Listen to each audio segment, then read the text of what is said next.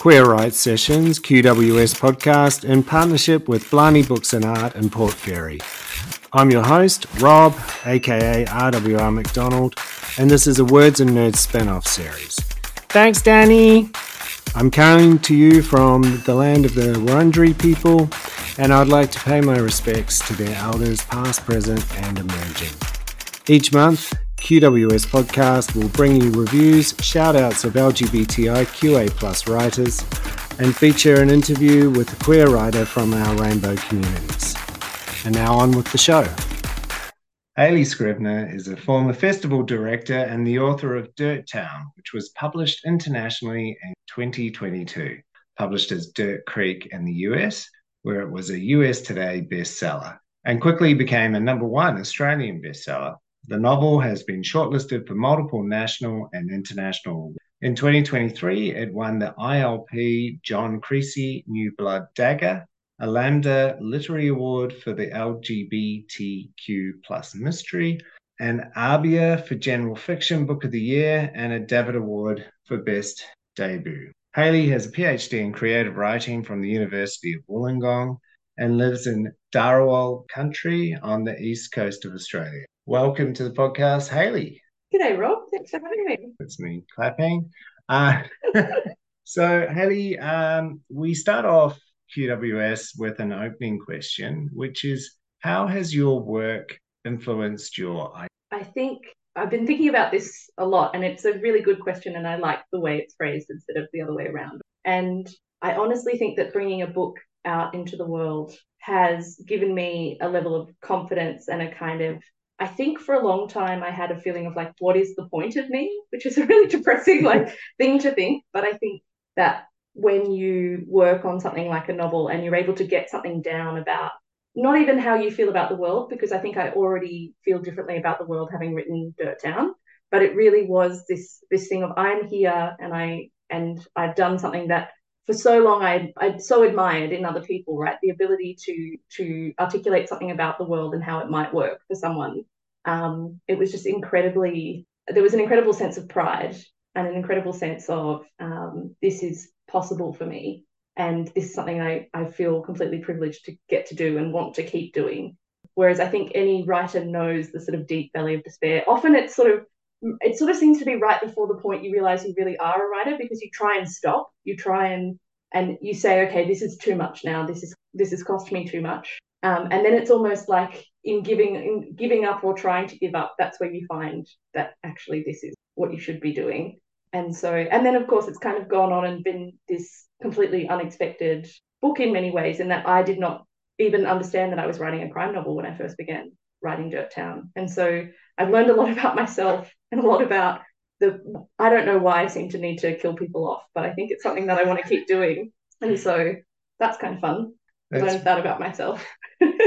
That's brilliant. Thank you. And so much to unpack there.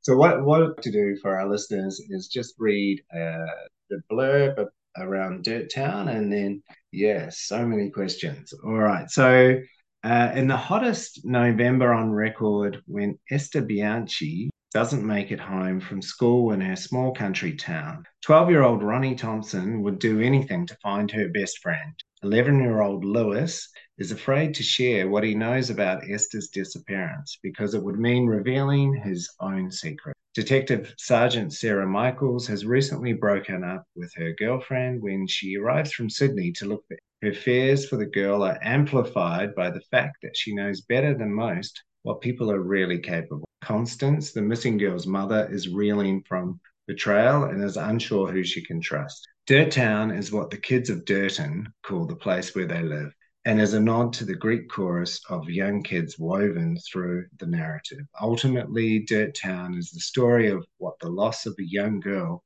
does to a whole community, and the ways, for better and for worse, that we are defined by those around. Congratulations, Hayley. I absolutely inhaled Dirt Town, if you could say that, and I loved it. And I just want to go back to what you said earlier. So at what point did you realize that this was either going to be, I guess, marketed as crime, or that this was a crime novel? I definitely prescribe to the idea that almost, and maybe it's an idea that just helps because I'm an incredibly anxious person, but the idea that the book already existed in some form, and my job is to kind of try and pluck it from the ether and make it be what it was always meant to be. So I very much just prescribe to that idea, which makes it less stressful because it removes me from the equation a little bit more in a way that helps me write. It's like we're just trying to get what this thing was always meant to be. And I think what happened with Dirt Town is I was not well read enough in crime even to realize that the what the story wanted to be from very early on. The very first thing I wrote was this chorus of kids that you mentioned in the summary. And it was meant to be a short story. It was a side assignment that I was working on while I was meant to be writing a novel actually set in space. It was going to be this really funny novel set in space for my PhD. That is like what I had pitched to my PhD supervisor in the university, and I had gotten funding to write my funny space novel. It was also going to have a character who was trapped inside an armchair. It was a whole thing. It was, which is very difficult to give a character who is a piece of furniture agency, but maybe why. But anyway, I sat down to write this story, and there were kids in the town. So I'm from a small country town, and I just started writing about all the different ways that kids in my town got home from school. And there's this feeling of, I think when you go to reach down for a detail and it's there, that when you're a beginner writer, because I really hadn't written that much when I managed to talk my way into the PhD. Really? I had a few short stories. And I had done a subject with the woman who would go on to be my PhD supervisor, who had read a short story of mine and said, oh, you should do your PhD. Like I'd already done another degree in something else, and I'd done my honours in something else. And anyway, long story short, I was doing these subjects while I was working full time, and she just sort of said, you could do this, like you could start the PhD. So I had been trying to publish little things, but I had this feeling deep down that I wanted to write a novel. And I think when I sat down and wrote that short story, it was such a relief to find details and to actually just be writing, because my process was already so fear-laden and so anxiety-ridden that just actually having more words at the end of the session than I started with was a physical relief. Yeah. And so I went, okay, well, if this is where the words are, like, let's follow that. But within that story, it's all of these kids coming home, describing how they got home. And I always thought, when you do that is because something has happened. It's like, where were you when this thing happened? And in that moment, almost instantaneously, I knew that a girl had died, and I knew who had killed her. Yeah. And it's not a spoiler to say that Esther is dead. Like we know that very quickly in the opening of the book. And so there was this feeling of, I think in that moment where I knew the shape of the story, that we would find out what had happened to her. I think I already had a crime novel on my hands. I was just really, it took me a long time to kind of catch on. And a lot of it was readers saying, it's all well and good that we find out what happened, because ultimately that chorus of kids are there and see what happens in a way that's a bit spooky. Like it's not grounded in reality. They're not actually there. They're more of a kind of like that Greek chorus of, this is what happened, this is what we saw. Yeah, they're like a collective thing. Yeah, very much so. So they kind of have access to things that they shouldn't have access to, which is very common in fiction, really. Like we're really okay with an omniscient narrator. Yeah, absolutely. Most of the time. Absolutely. And I think it works so well. But I think what readers then started saying is, but we want the other people in the story to get to find out what happened to Esther. And so that's where and we were talking earlier today, this idea of, for Sarah, who is my detective, to be interesting to me. She actually started out as a male character who was just kind of there investigating. And then for me to be interested enough in that part of the story, I made her a woman and I made her queer, so that I could just, so I would want to hang out with her enough to write her story, basically. And so it's interesting, because I'm a bisexual writer, and I've got this lesbian cop and a young gay boy. And it's really interesting to me, I think, going back to that idea of being an emerging writer or trying to just get something down, I think it was a little bit easier to have. I really wanted to explore queerness, and I think Dirt Town is really kind of an ode to a very specific moment in my childhood of feeling a certain way about a certain place. And I've taken aspects of that and like doled it out to different characters. And so I think Lewis gets a lot of the shame and a lot of the sort of fear. And I think his situation is pretty dire, certainly a lot more dire than my own situation. And then with Sarah, I wanted a character who was not coming out and was not, the point of her is not that she is in any way concerned or worried about her own queerness. And so those were the two characters that it allowed me to kind of look at things that I wanted to think about without it being too close. Whereas my next book will have a bisexual protagonist, and that's been kind of fun to. I feel like you're always just parceling out bits of yourself. Do you feel like that Yeah, when you're absolutely. writing? You kind of, yeah, And I was saying to you earlier, I really love Lewis, and you captured it so beautifully that he's struggling with his sexuality, and the reason he's struggling is because of Byron, the culture of the town, and you just capture that and that shame, and it's just so beautifully done. And I loved, you know, Sarah's queer, but it's just it's her identity. So reading it as a queer person is it's great. It still ticks all those commercial boxes. You're doing all of that, and it's not front and center, but it still feels like this is a queer yeah, novel, which is the sweet spot, I suppose.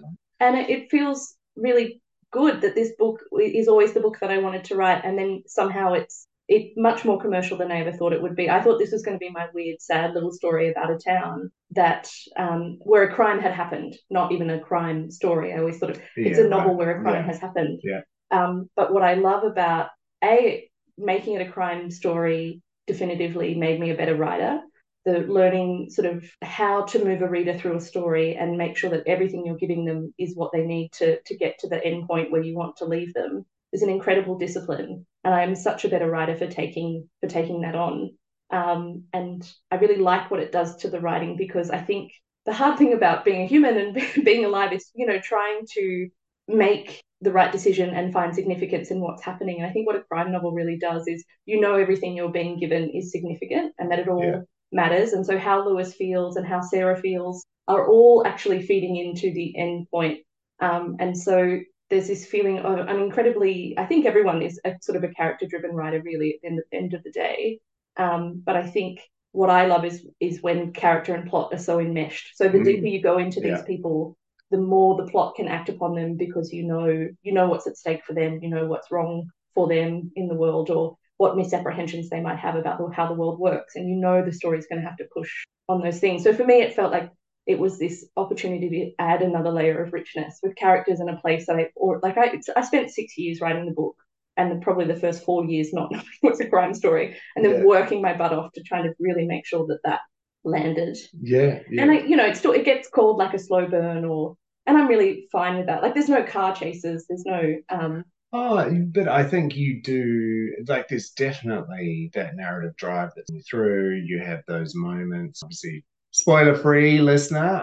But we're just like, whoa. And I'm thinking sort of some of the revelations that go on, and all the time, you capture the setting of a small town. And I grew up on a farm, and I know small towns, and you capture it so beautifully. And I love the chorus and that idea of, the kids know, like, where were you when this happened is so perfectly done. And with Sarah, she's an outsider, and then you have that sort of, you're exploring that and that idea of, I don't know, I think, as with a queer reading, that you sort of this, you're a queer person in a very heteronormative town, and that's just the culture.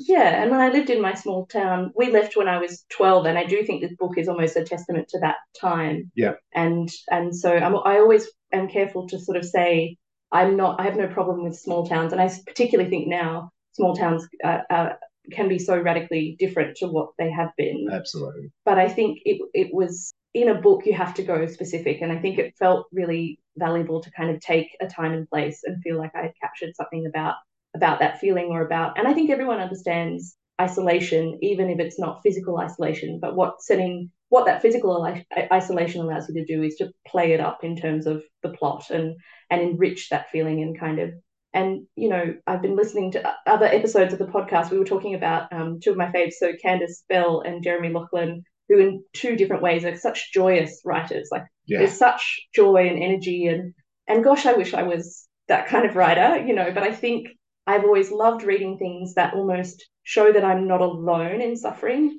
Yeah. And not that, and I really don't want to conflate queerness and suffering, because that's absolutely not what I believe. I mean, I get such joy from my own queerness, and I think that sense of what I look for in my reading, though, is to feel less alone. And I think when you watch characters going through difficult things, and there's all kinds of different difficult things in the book. Yeah. You can look at a character like Constance, who is straight, and that is the source of all her woes, right? Like, absolutely. You know, she's so alone, right? Yeah. Yeah.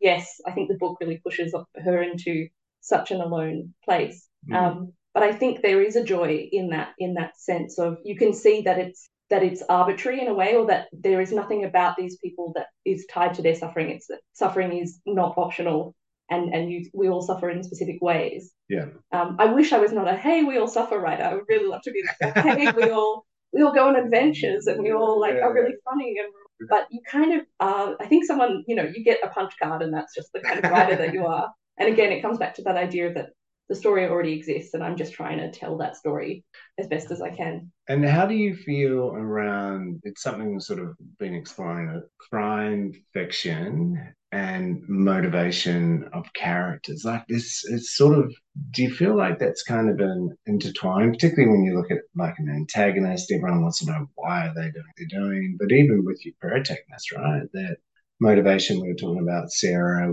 why she chose to be, join the police. Yeah, I mean, I think there is a sense in crime that you're going to get an answer to the question that is posed by the death, usually, or the bad thing that has happened. But I think anytime you introduce a character, the things we learn about them should be kind of acted upon by the plot. And that's why I think any work you do on character will always be rewarded in ways that you can't even necessarily anticipate. So I'll give you a really concrete, kind of goofy example. Like, Ronnie has a big fat ginger cat called Flea, and he was just around. He was just in the draft. And I actually adopted a ginger cat like 2 years into writing the book, when Flea was already in the book, but it felt like he was just around and he wasn't necessarily doing anything. He was being a cat in various sort of scenes. And I had this backstory of how he'd gotten his name, and and it was sort of, but he was just there, and if I was being really honest with myself, wasn't necessarily doing anything in the story yet. And then there was a point where I needed Ronnie to move from one place to another. And I was like, why would she do that? Like, there were all these factors going on that would make her want to just stay where she was. And then she sees Flea. And I think this is not giving anything away, but it's that sense of sometimes you can go into character and find things like that she loves her big fat ginger cat. And then there it is when you need to solve a plot problem. And so I don't know if that answers your question, but I think we want to know people's motivations all the time anyway. And in crime, there is almost more of a promise to the reader that you will get that. And even not even in things related to the crime, this feeling of we will hopefully understand why people make the decisions they do. But I really love to also let some contradictions sit in. I don't think people know what they want or always at all. And I often think they know what they want and they actually want something very different. And that's fun too as a writer, to kind of hang out in that space. Absolutely. I think it totally, that subconscious desire or character happens where your character doesn't even know why, but you as the author do. And sometimes you don't, right? But those drivers and things, I think is so fascinating. Yeah, and it's part of the joy of it for me, I think, is that they feel like little sock puppets at first. And I used to really kick myself for not. A lot of writers, it seemed to me, felt, they seem to just kind of have these characters stroll fully formed into their minds, and then they set about doing the work of the story. Whereas I literally can't see them. I don't know anything about them.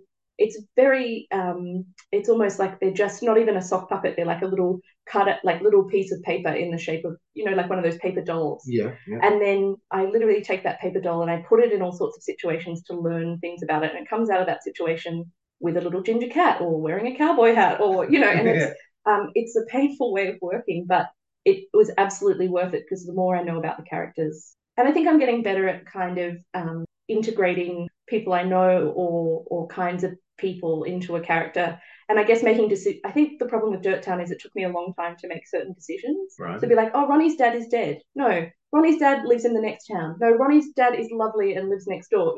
And all of it was true in the document at one time, because I wrote 300,000 words when I was writing Dirt Town. Yeah. And it was all just in this big document. And so now I've learned to go, okay, if you've made a decision that that's what her dad is like, or that's where he is in the story, then leave that fixed unless you need to change it for some other reason. But the beauty of writing, and what I would say to any emerging writers, is the more decisions you make and the more things you fix in place, this amazing complexity can start to emerge. Like the story is so much smarter than you are. So once you know there is a cat and you know that Ronnie needs to move from here to there, your subconscious can go, well, what about we bring these two things together? And that is the lesson that I really felt like I learned with Dirt Town. So for me with my subconscious, I trust it and take through usually in the shower, sort of, where I can't write anything. For you, have you sort of learnt a way to kind of access your subconscious, or is it just a kind of, I know that it will turn up? Or I definitely try and end a writing session with some kind of articulated question or problem that I can't solve. And I feel like that allows my subconscious to go away and do some work in the in-between times. Yeah. So I'll often try and I write to myself a lot. I have this really big notes file where I'm like, well, the problem is today that almost beginning to write, the problem is ... It's like some deeper part of your brain starts to tell you what the problem is. And it seems like a waste of time because you're not in the main document. You're not writing the scene that you're meant to be writing. But sometimes you find yourself writing, oh, the reason this scene isn't working is because I don't understand why this other person would even come after what has just happened. And you go, oh my God, I didn't know that. Like, that is a good point, subconscious Hayley. Thank you. Allow me to go and think about that. That's brilliant. So I write to myself a lot, and I'm a slow writer, or I enjoy writing knowing that I have time to noodle and talk out loud to myself. Yeah. Because I think some people just have the knack of going, this is how the story is going to be, this is this character and how the story is going to act upon them. But the way I do it, at least the glorious thing about publishing your first book is you're like, well, I know that works. And I'm trying to, like I said, take better notes. And I use Word and the headings function. Do you ever use this in Word? Oh, no. It's amazing. So you can insert headings and then create a table that you can then jump around in. Wow. So you can jump between scenes. I don't write in a linear way at all. So I'll write the final scene and then a scene that I don't know where it's going to go and a bit of writing that will probably never be in the book. So if I keep I now have more of a discipline of going, okay, this is what this is for me to find it again in the document. So what do you label your heading? Is it like chapter 1 or inciting incident, midpoint? What? Oh yeah, that sounds really like someone who knows what they're doing. No, it's not. It's literally Finn talks. Ronnie thinks about a banana. Oh, right. And then I go, well, why would she be thinking about? And eventually, and some stuff can get moved. Yes. And again, so the scene, like all the scenes with Flea would have been Flea does this or Flea does that. And then the more things you fix, the more you go, well, maybe Flea could be there. Or so it's almost like a scene summary or more a signpost. I tend to write, it sounds dumb, I write in sentences unlike the rest of the world. No, I mean, I'll often be writing, and again, it's taking that paper doll and putting them in a situation. And so I'm not even writing a scene that I know what it is yet, but I'll try and start with something, or I'll let a conversation roll out and kind of, it's very inefficient, but it works. Like eventually you go, okay, this seems to matter to them, and how would that affect this other scene that I have decided is going to be in the book, and sort of, yeah. I do think a lot more now about trying to bring it back to how is this going to feed the other things that I've decided on in the story. Yeah. And I'm pretty willing to let it sit in the document for a long time, but at a certain point, if it hasn't connected up with something else. Do you ever get that feeling when you're writing, there's something which is a character says some dialogue or there's something and it doesn't quite make sense or you don't know why they're saying? Do you ever get that feeling like, oh, okay, but oh, absolutely. And then it's like, well, this line of dialogue has been given from the orb. And so, and I will work backwards. There are definitely parts in Dirt Town where I know, I'll give you another good example.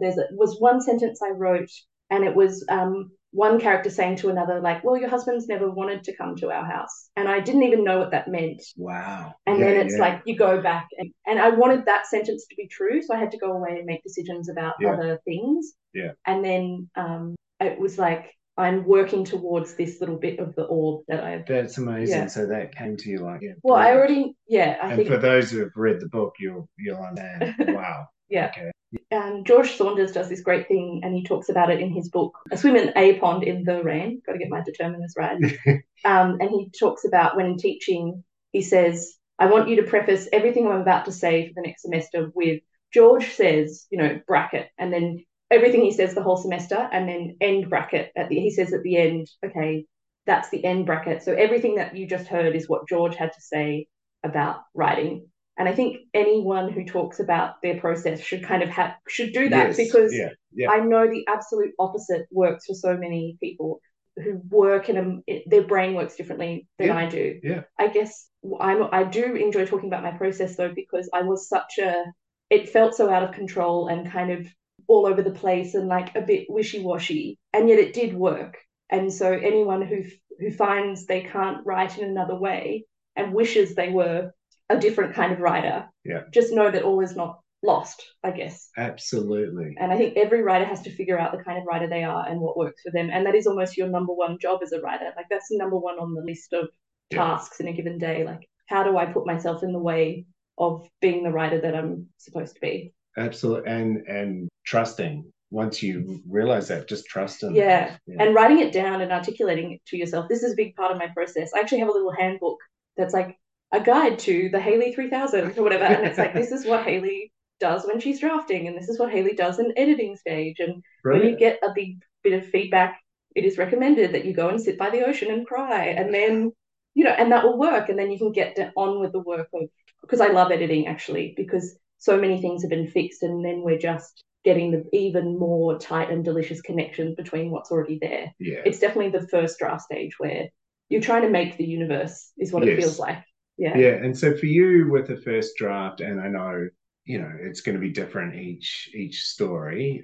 So for your second, the manuscript you're working on, how was that first draft process? Was it quicker? Always going to be different, or have you got sort of an idea of it takes? I think cutting out, this sense of, I'm just going to try and be kind to myself while I'm gently following this little nugget of an idea. Seems counterintuitive in that you think that it should all be discipline, and it should all be, or I definitely had this idea of like, if I was a writer, I would just, I'd sit at my typewriter and bleed, right? And instead it has been so much better, both for me and for the writing, I think, to go, oh, that's interesting. Why would I write that sentence, or what might that mean? And again, I think I have written this novel more quickly, partly because I'm just not spinning my wheels in fear quite so much. I mean, having a book come out and do well, and do well in a way that is, I guess, would have just completely blown my tiny mind at the beginning of the writing process, is then this fear of there's the potential for lack for the next book not to hit those guide rails or whatever. And then I just remind myself, like, I could still be in that room trying to write that first book. And so one of my goals with book 2 is to enjoy it more, because I think that when I am in that space of gentle curiosity, my characters benefit when I'm kind to myself. Like, I can go into more interesting places when I'm not beating myself up for working the way I do or feeling the way I do. Or I love that. It's fantastic. Thank you. It's brilliant. Kindness is a question of craft. You have to find a way to talk to yourself and be in yourself while writing that is not that would not get you sued by HR if you were a real person. Like, if your writing boss was taken to court by your like the person who actually sits there and does the work and has to listen to this voice, then that's not, you don't want to work in a way that would get you sued. No. And I really love how you bring it back to your characters. If you're being kind to yourself and you're allowing yourself that space to be creative, your characters are going to benefit. And I think that's great. If someone is having trouble kind of separating themselves, or being kind to themselves, then think about your character, and maybe it's that external kind of kindness that will. And I lack any kind of moral backbone when it comes to characters. Like, I really tend to, everyone makes sense to themselves in some way, or no one is the villain of their own story, so I think I'm really able to follow characters to whatever twisted position they need to occupy to make sense to themselves, and it's easier to do that when I'm not all twisted up in knots about myself. Absolutely. And now we have Grace, book reviewer. welcome back to season 2, Grace. We've missed you. I know. Been on a little hiatus, but I'm here and I'm Fan- queer Yes, and here for more books reviews. fantastic. And what do we have this week? Gary Lonesborough, We Didn't Think It Through. That is correct. It's his newest book. I think it came out just a couple of months ago. And what is this one about? So we had The Boy from the Mish was his debut. Yeah. Yeah, so it's very different from that. Like it's maybe not as directly queer, except for the fact that, of course, Gary is. There is a gay side character to the main character, but how it really goes is it's following the story of Jamie, who's a 16-year-old Aboriginal boy who's been living with his aunt and uncle after being taken away from his parents' care when he was 6. He's lost in a world that doesn't really care about him, getting drunk and doing drugs and, quote unquote, a nuisance to society. One night, after being bullied one too many times by some racist peers, Jamie and his best friends, Dally and Lenny, steal a car and all hell breaks loose because they definitely didn't think it through. Oh, wow. So it's a short yet powerful look into the juvenile detention and foster care systems, especially for young Aboriginal kids in Australia. It isn't a happy book. However, it does leave you with some hope for the future and a better understanding of a system that is definitely broken. But yeah, it's really powerful. Some of it's written in prose as well, which was really cool. So maybe something different for Gary, I'm not sure. Yeah, like just so many good quotes. So, I mean, one of the very first quotes is, "The thought comes to me, this is how I die." We've also got big men beating the hell out of small boys, which is pretty poignant, I think. And there's another quote from when Jamie's in the juvenile detention center saying, "You know they'll kill us. We don't matter to them. They don't care about us. We're just black faces." It's YA, but so it's written, there are topics that are pretty heavy, but they're written in a YA way, so they're not like too gory or anything. I think Gary said like 14-year-olds and up it's for. It was maybe a little young for me, but at the same time, like still definitely 5 stars. Yeah, it was captivating, and I definitely recommend it. I'd say, definitely good to have a conversation with your kids if you're reading it, but really worth it. And hopefully see it get into school curriculum and things like that. Yeah, exactly. I mean, there's a healthy dose of like swearing and a bit of banter going on, and like drug use and alcohol abuse and stuff, but it's still like very relevant with what's happening in the news that we see so often and stuff. So I think it's one that I think will really hit home. Right. And is it it's a standalone? Is there any sort of crossover with his first book? Is he doing that kind of universe thing, or not that I noticed. Yeah, but not a sort of recurring character that No. Yeah, it's its own story. And yeah, really well done. Fantastic. Thank you so much, Grace. You're welcome. We look forward to talking to you again soon. Sounds good. I'll be here. All right. Thank you. That's Grace, our book reviewer, Blarney Books and Art, reviewing Gary Lonesborough, We Didn't Think It Through, and that is out now. Massive congratulations on your success. It's been phenomenal. I wanted to ask you about the Lambda. Can you tell our listeners about that? So that's a American award. Yeah, so it's a queer organisation based out of New York that's been running since 1989, and they run the Lambda Literary Awards. So they're an advocacy group specifically targeted at literature, which I think is fabulous. And also, they mentor young writers, they seek funding for programs that are in the service of supporting queer writing. And they do support queer writing that's not necessarily by queer writers in terms of, but in terms of, so the award that I won was the Lambda Literary Award for Queer Mystery. I kind of joked, queer mystery, that's also how I identify. As a bisexual in a straight passing relationship, there's often moments at festivals where people go, haven't I just seen you talk about being a queer writer and you're kissing your partner? And I'm like, yeah, we're the B and the LGBTQIA+. Not a silent writer. And so what was the point of this? I got off track there. But so the award itself is to seek out writing that showcases queer characters. Yeah. But then, for example, I believe all the judges have to identify as queer. Right. And they certainly all the kind of advocacy work and mentorship type stuff, it's very targeted at queer writers, which I think is absolutely the whole point and what is so great about what they do. Absolutely. And I mean, it was just so cool. Like the award I attended online. Yeah. And like Alison Bechtel presented the award, like 2 awards before mine, and like Alexander Chi was in the E waiting room with me, and wow. And I just wanted to, oh, Alexander, I love you. Hi. I didn't. I didn't. But what is so cool about it is, I guess, a space where there were so many books I hadn't heard of, and part of that is that it's in the States, right? It is a very your book has to be published in the USA, right, to be eligible to be entered. And I'm really lucky that I have an incredibly supportive, very queer-friendly publisher. I must say that the book has a different title in the US. It's called Dirt Creek, and also has a very different positioning, which has been really interesting. So in Australia, I've been fortunate that it's been marketed as like a crime read of the summer, or like a kind of commercial crime. Absolutely. Whereas in the US, it's very much marketed as a queer mystery. Wow. And it's been put up and there are all these queer sort of opportunities to talk about writing in a specifically queer way, or awards that are like the Landers that are targeted at queer writing. But the Landers itself was I hadn't heard of it before I knew that I was being nominated for the award. And then when I found out about it, I was like, I'm so glad this exists. Yes. Saying that you'd won the mystery, it was just like, what? It's awesome. Yeah, I'm still waiting on my physical award.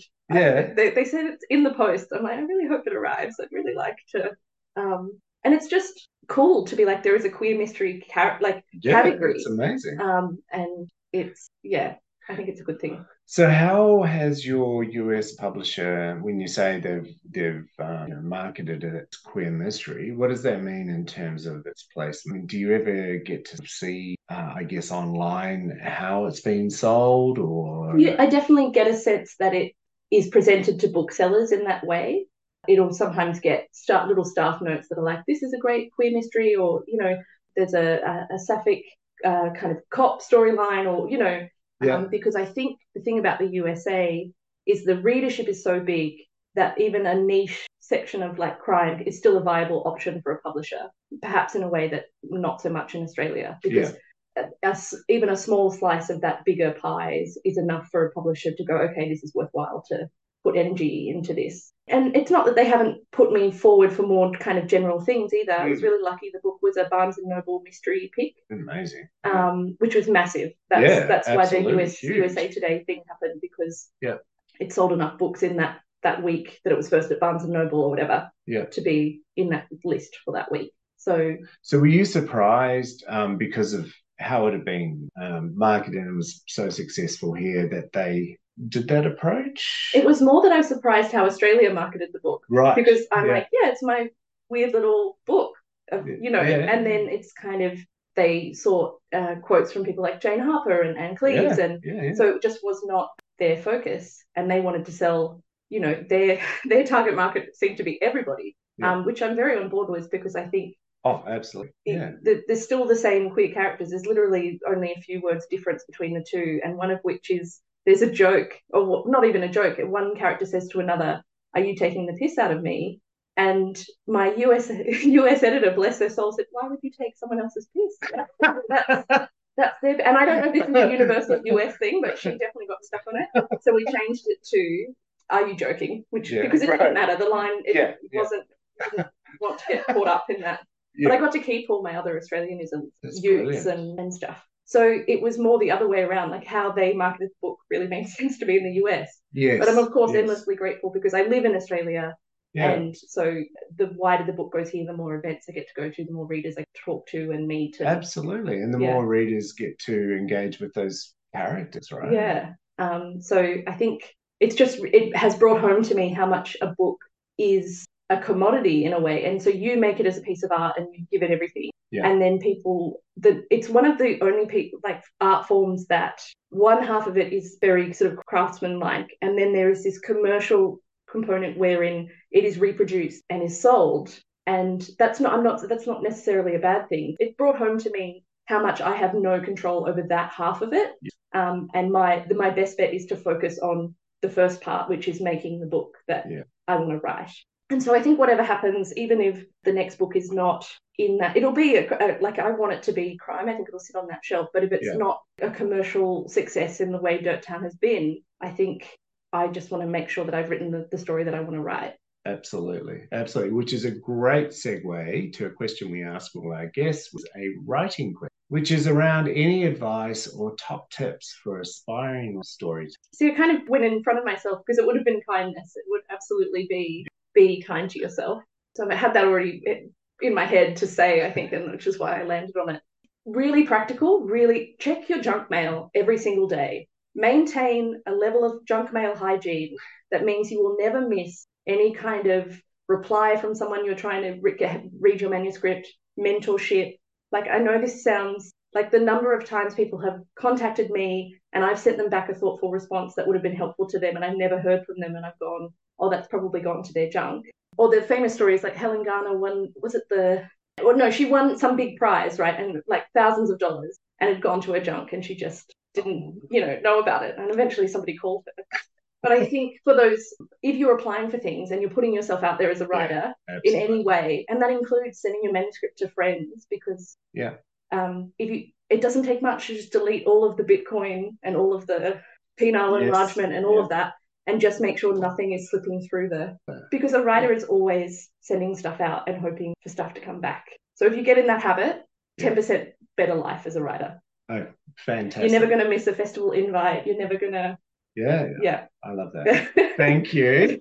So kindness is like very fluffy. Kindness. That's very practical. Yeah. Beautiful. And on the show, Hayley, we also have a shout out. How can listeners connect with you on social? Do you have any book events? Well, my Instagram is definitely my most happy internet place in terms of I spend a lot of time wasted down that sort of the real thing, so I check my messages there usually. Yes. Okay. And in terms of what I've got coming up, I'm going to the National Young Writers Festival. This will be the last year I'm young enough to go. So I thought I'm doing an event with James Mackenzie Watson. Brilliant. The end of September. So I'm really excited about that. Yeah. I'll be at the Rose Scott Women Writers Festival that's actually before the Newcastle one. So brilliant. But it's all, I do maintain events on my website, and I try and post everything on Instagram. Fantastic. And we'll put those up on the show notes, your handles and your website. Would you like to shout out any LGBTIQA artists, books, art shows, organisations? Oh, absolutely. One I have to put a good word in for is the NQueer, the Queer Writers Festival that happens in Sydney. Follow them, stay up to date with what they're doing. I have to also shout out Lambda Literary Organisation is a good one to follow. I know it's this US thing, but I've been finding lots of new writers through them. Recommendations, I have to recommend Cadence Bell's memoir, All of It, A Bogan Rhapsody. I know you've had Cadence on the show, and people if you haven't read it and you've been wondering, should I read it? Absolutely. Do yourself a favour, read that book. And in terms of a crime recommendation, I love Dorothy Porter's A Monkey's Mask, which is a verse novel, so a poetry novel about a lesbian cop. So can't go wrong. All the good things. Brilliant. I love that. And our closing question for you, Hayley Scrivenor, is what is your hope for the LGBTIQA+? I think that sense of sustaining pride and remembering, I guess it kind of, I see a real connection between my queer identity and my identity as a writer, in that you always want to be sending the lift back down and bringing everyone with you. And I think particularly as someone who's often straight passing in my life, or that I know that I always really enjoy hearing about particularly bi people being out and being proud about that, for example. I get a lot of sustenance from that. And I think sometimes it can feel like you're going, look at me, look at me. And I think it's that sense of look at us, look at us.